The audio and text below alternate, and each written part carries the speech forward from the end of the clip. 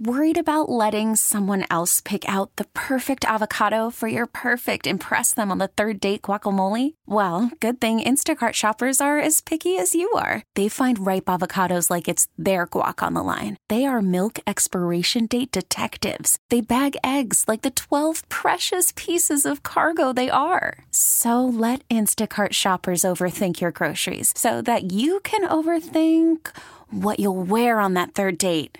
Download the Instacart app to get free delivery on your first 3 orders while supplies last. Minimum $10 per order. Additional terms apply.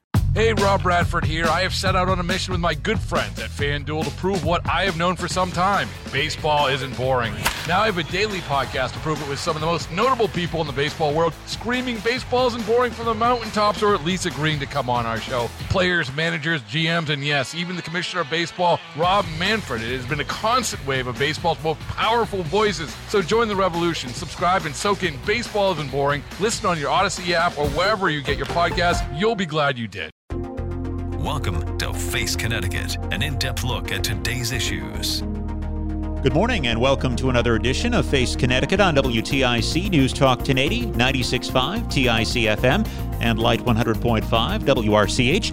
Aaron Kupek with you this Sunday morning, and we are pleased to be joined by Dr. George Kushel and Dr. Richard Fortinsky from the UConn Center on Aging. Good morning to both of you. Good morning, Aaron. Yes, good morning, Aaron. Tell us about the UConn Center on Aging. How long have you been around, and what do you do? We've both been around for a little over 20 years now, and I'm a physician. I'm a geriatrician and gerontologist. Geriatrician is a physician who has expertise in clinical care of older adults. Gerontologist is somebody who studies aging. And I'll let Dr. Fortinsky introduce himself. Sure. My background is in sociology, and so the research I do is focused often on behavioral issues involving older adults as well as social issues. So Dr. Kushel and I complement each other in terms of our scientific backgrounds. Talk about the genesis of the center. How did it come to be? So actually, the genesis of the center preceded to some extent the arrival of both of us in Connecticut, and occurred in the mid-1980s, and actually involved the Travelers Insurance Company, which has named actually the chair that I currently hold, the Travelers Chair in Geriatrics and Gerontology, and came about through the vision back then that issues having to do with aging and older adults were likely to become very important in the coming decades, and there was a need for a multidisciplinary center. There's a center that would bring together people from many different backgrounds, different disciplines, different professional backgrounds, to work together to help address issues of older adults, help improve quality of aging from the clinical perspective, in terms of teaching, and of course in terms of research. And that vision, of course, turned to be absolutely correct. And we wouldn't be here today without that. Talk about some of your research areas, and I know that you recently won a $7 million grant from the National Institutes of Health. We're going to get there in a second, but just broadly, talk about some of the areas that you research and teach in. Well, I'll begin by discussing it in a more broader sense, because what brings together everyone in the UConn Center on Aging is a commitment to improving health and independence and quality of life in late life. Really, everything having to do with adding life to years rather than necessarily just adding years to life. And so everything we do is very much team-based, multidisciplinary science involving many different disciplines. And the areas in which the UConn Center on Aging is particularly active has to do with 4 major domains, if you will, having to do with health and independence in late life. One has to do with maintaining mobility and preventing falls. Another one has to do with host defense, obviously a very important topic right now, given the COVID pandemic, and fending off infection. Third area has to do with memory and behavioral issues, incredibly important given all the concerns about dementia and Alzheimer's disease specifically. And the fourth has to do with voiding and bladder control. So it's kind of the 4 general areas that we work collectively, addressing them from the perspective of basic wet bench science, laboratory science, as well as research involving clinical research involving older adults, as well as research that takes place in the out in the community. I would just add that the focus of the work that I do is mostly in the community. So we have been involved in several studies where we have visited the homes of many Connecticut citizens who have joined our studies to learn more about their health and how we might be able to help them through programs that we introduce in the home. So the community really is our laboratory for some of the work that we do, in addition to the campus-based bench laboratory that really speaks more to the biology of aging. So that's one of the really unique features about the UConn Center on Aging, is that we have faculty investigators and other trainees who really span the whole spectrum of aging research, from discovery in the laboratory all the way to implementing services to help older adults and their families who are living every day in the community throughout Connecticut and elsewhere.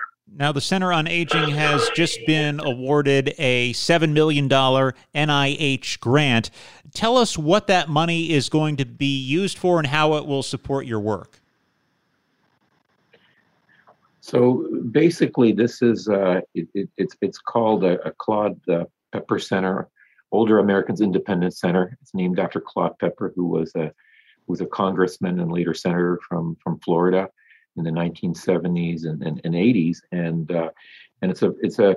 it's funded by National Institute on Aging, and it's really a center of excellence type of program designed specifically to support the best centers in the country that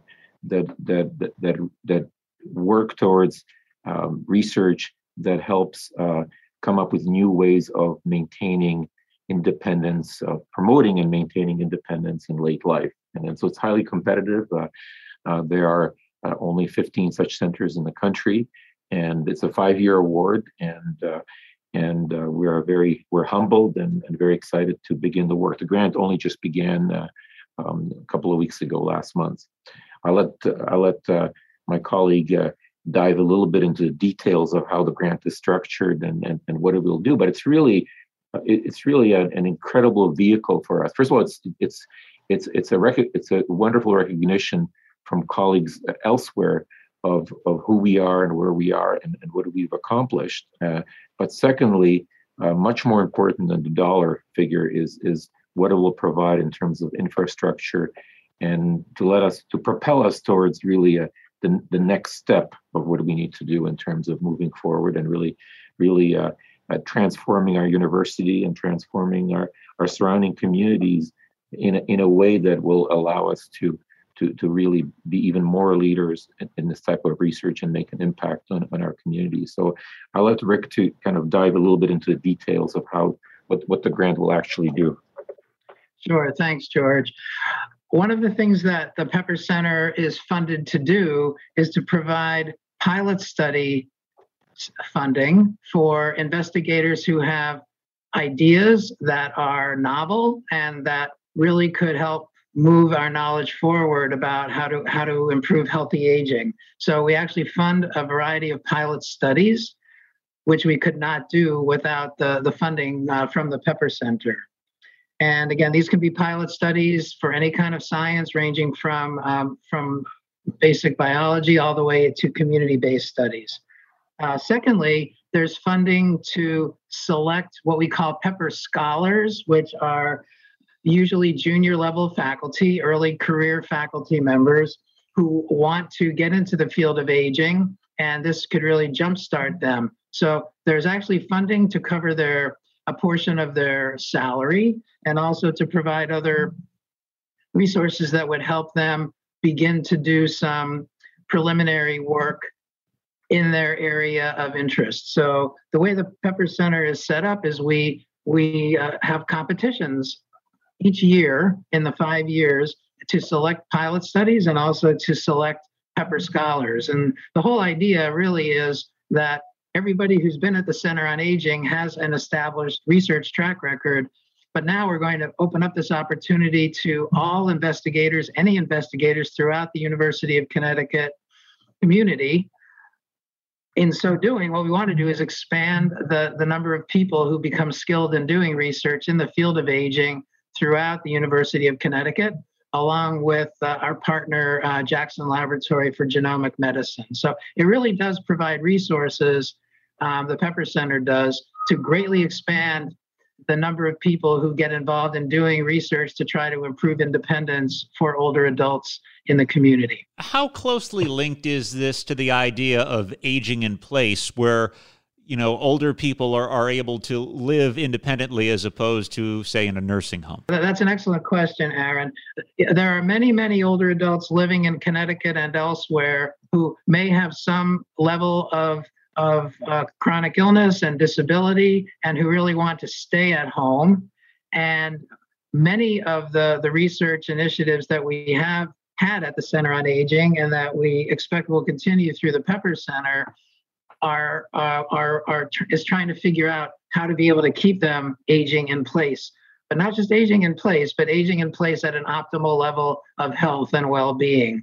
And so that's really one of the real features of the work that we do, is that we really do try to find ways to keep older adults who are living in the community, even if they have some level of disability, to be able to keep living in their homes, which is really what aging in place is all about. So, George, if you want to add to that.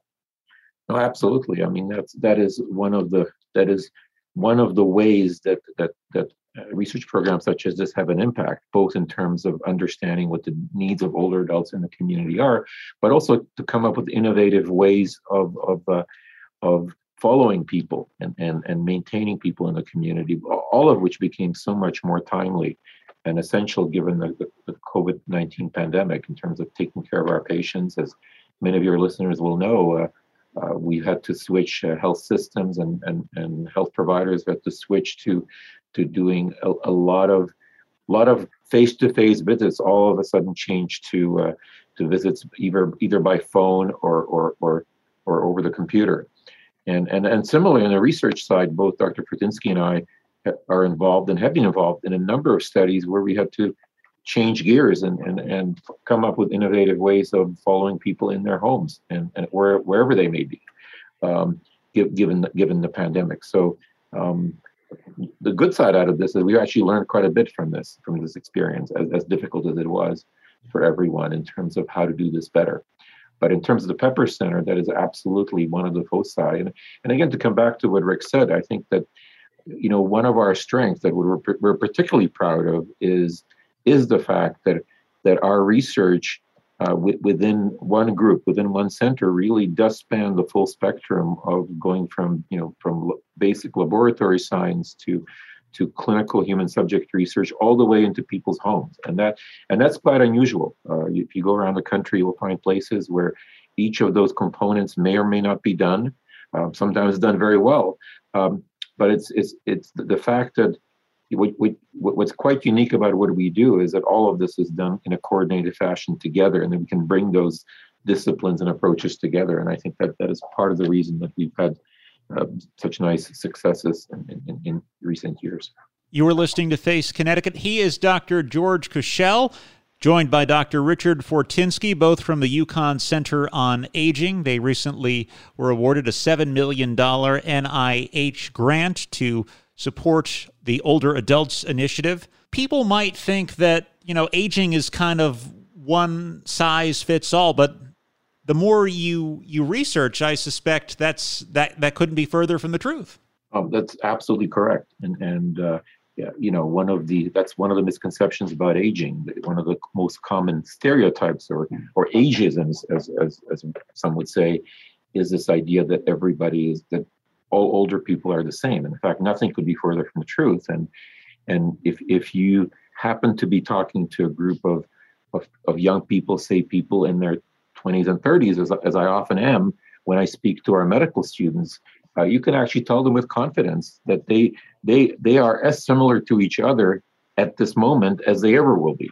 That as they grow older and as they grow into old age, they will get more and more different from each other from every aspect you can imagine. At the end of the day, we're all still the same people that were born, but in terms of how in terms of our health status, in terms of what diseases we have or do not have, in terms of how well we function, in terms of everyday activities, it varies tremendously. And the trajectories of aging, the path that we take in aging, not just how long we age, but how well we age, how well we function, varies tremendously. Many people use the word variability to refer to this. Others talk of heterogeneity, but this is something that we've all become very passionate about, and something that we very much wish to address in a more thoughtful, more scientific way through this Pepper Center grant. Yeah, and another way in which people are very different, of course, is through racial and ethnic diversity in the population. And I think it's important to recognize that even in the older population, the degree of racial and ethnic diversity continues to grow and grow. So we are really focused on, particularly through the Pepper Center now, in reaching out to communities of color throughout Connecticut to be able to hopefully attract them to join our studies, really to help us improve our knowledge about their health and well-being and what independent living means to them. So we really are excited about the opportunity to engage with individuals throughout the racial and ethnic communities in Connecticut. And we are partnering with the Yukon Health Disparities Institute as part of our Pepper Center. And we're also assembling a community advisory board to help us do a better job of explaining the kind of work that we plan to do to different communities throughout the state of Connecticut, so that we really can tap into the great diversity that there is in the state of Connecticut. If someone hears this and wants to participate in a research project, how should they reach out to you? So and there are a number of ways. We first of all, you may see advertisements, and we have occasional advertisements in newspapers and the media where we talk about studies that are ongoing. They can come and look at our website at uchc.edu under the Center on Aging, and they can also call us at 679-3956 if they want to know what studies are currently recruiting. At any given time, we have a dozen or more studies that are actively recruiting for any number of issues aligned with the kinds of problems that I discussed, aligned with studies to help improve mobility. For example, we after hip fracture is one category of studies that we're involved in, helping older women improve function after hip fracture, to studies involving with coming up with better, more effective influenza vaccination in older adults. But it's so important. A number of COVID-related studies where, as you know, aging is one of the major risk factors of developing severe COVID. All the way to studies having to do with behavioral issues, memory, and depression. So it's a very broad range of studies, and we're always happy to talk to people from the community, both about research studies or their interests in advising us how we can do a better job along the lines that Rick Fortinsky mentioned. I'm curious if in your research, have you found that there are some reliable indicators of whether or not someone is able to live on their own and maintain a high degree of independence versus needing more help in, say, a skilled nursing facility? Well, that's obviously an incredibly important question, and in fact, there are some tools. There are tools that clinicians use, that not just physicians, but nurses and social workers and others use in determining who is likely to need help or who needs help right now. And what it comes down to is really ability to take care of yourself safely in terms of mobility, the ability to walk safely, the ability to take one's pills and to remember to do things, all the way to things like ability to remain continent. All of these are incredibly important determinants, and it's not just one factor, but it's all of these, and so that is an area that really is at the core of what we're interested in, and understanding that, using that information to come up with better understanding of this variability between individuals. We all know, all of us know, individuals in their 80s and 90s who are incredibly robust and aging remarkably well, who to this day continue in their 80s to participate in marathons and ski downhill. We all know individuals like that. And at the same time, we also unfortunately know individuals who for one reason or another, or multitudes of reasons, can't manage alone and need to be in some kind of help at home, or need to be in some kind of institution. And the reason we're so passionate about this issue of variability between individuals, heterogeneity with aging, is not only because it's interesting to us, but much more importantly, because by understanding it better, we can come up with better interventions that are better matched, that are better suited for the individual that we're dealing with. That, our interest is not treating the average person. Our interest in treating the individual who is in front of us, the individual that we're dealing with, because of these differences. And I'd like to just build on that a bit, Aaron. In addition to focusing on the individual older adult, as Dr. Kushel was talking about, it's incredibly important to get a good sense of their family support system, which gets at your question of who might be able to continue living at home versus maybe not. If two older adults were of similar health and well-being, and one older adult had a family that was, first of all, available, or even one member of the family, and secondly, willing and able to help them out, then the latter person, the one with a family support, is more likely to be able to remain aging in place. So a lot of the research that we do, and this is a particular area that I myself do, is in trying to strengthen the family's reserve and resolve to teach them how to take care of their older relatives who might have some degree of either cognitive impairment or physical disability, or both, again, in the home setting, because it's very, very important to make sure that the family is well supported, because in most cases, not only do older adults want to stay at home, but their families want them to stay at home as well.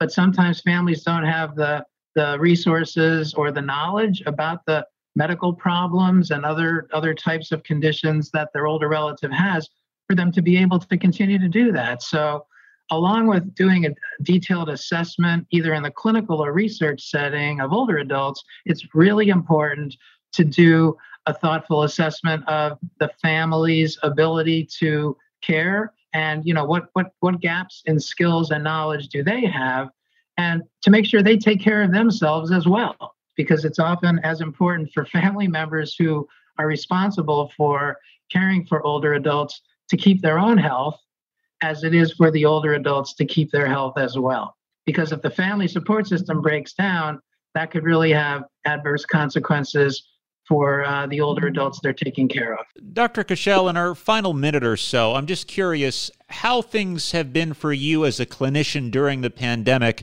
working with older patients. Well, as I alluded to earlier, it has been a challenge, but we actually learned a lot from it. I mean, I think that in my view, the healthcare system in some ways is actually stronger as a result of COVID, because we've learned that a lot can be done remotely. You don't have to do everything in person, and of course, we still seeing patients in person, face to face, is the bread and butter, the core of what we do. But we've learned that a lot can be done remotely, and we were actually also doing research to see where, for example, consultative care. One of our colleagues, Dr. Patrick Cole, is very interested in the question whether there can be things done in the nursing home setting remotely and without having to bring people by ambulance to the health facility. So we've learned a lot, but it has certainly been an extremely challenging time, particularly for older adults who've been so affected by this pandemic and their families. But I think in many ways we will come out. We'll be coming out of this even stronger. He is Dr. George Kushel, joined by Dr. Richard Fortinsky, both from the UConn Center on Aging. Thank you so much for joining us this morning. Thank you. Thank you very much for having us. A pleasure, Aaron. And thanks for listening to Face Connecticut. I'm Aaron Kupek. Enjoy the balance of your weekend. Face Connecticut is a production of the News and Public Affairs Department of WTIC Radio. Hey, Rob Bradford here. I have set out on a mission with my good friends at FanDuel to prove what I have known for some time. Baseball isn't boring. Now I have a daily podcast to prove it with some of the most notable people in the baseball world, screaming baseball isn't boring from the mountaintops, or at least agreeing to come on our show. Players, managers, GMs, and yes, even the commissioner of baseball, Rob Manfred. It has been a constant wave of baseball's most powerful voices. So join the revolution. Subscribe and soak in Baseball Isn't Boring. Listen on your Odyssey app or wherever you get your podcasts. You'll be glad you did.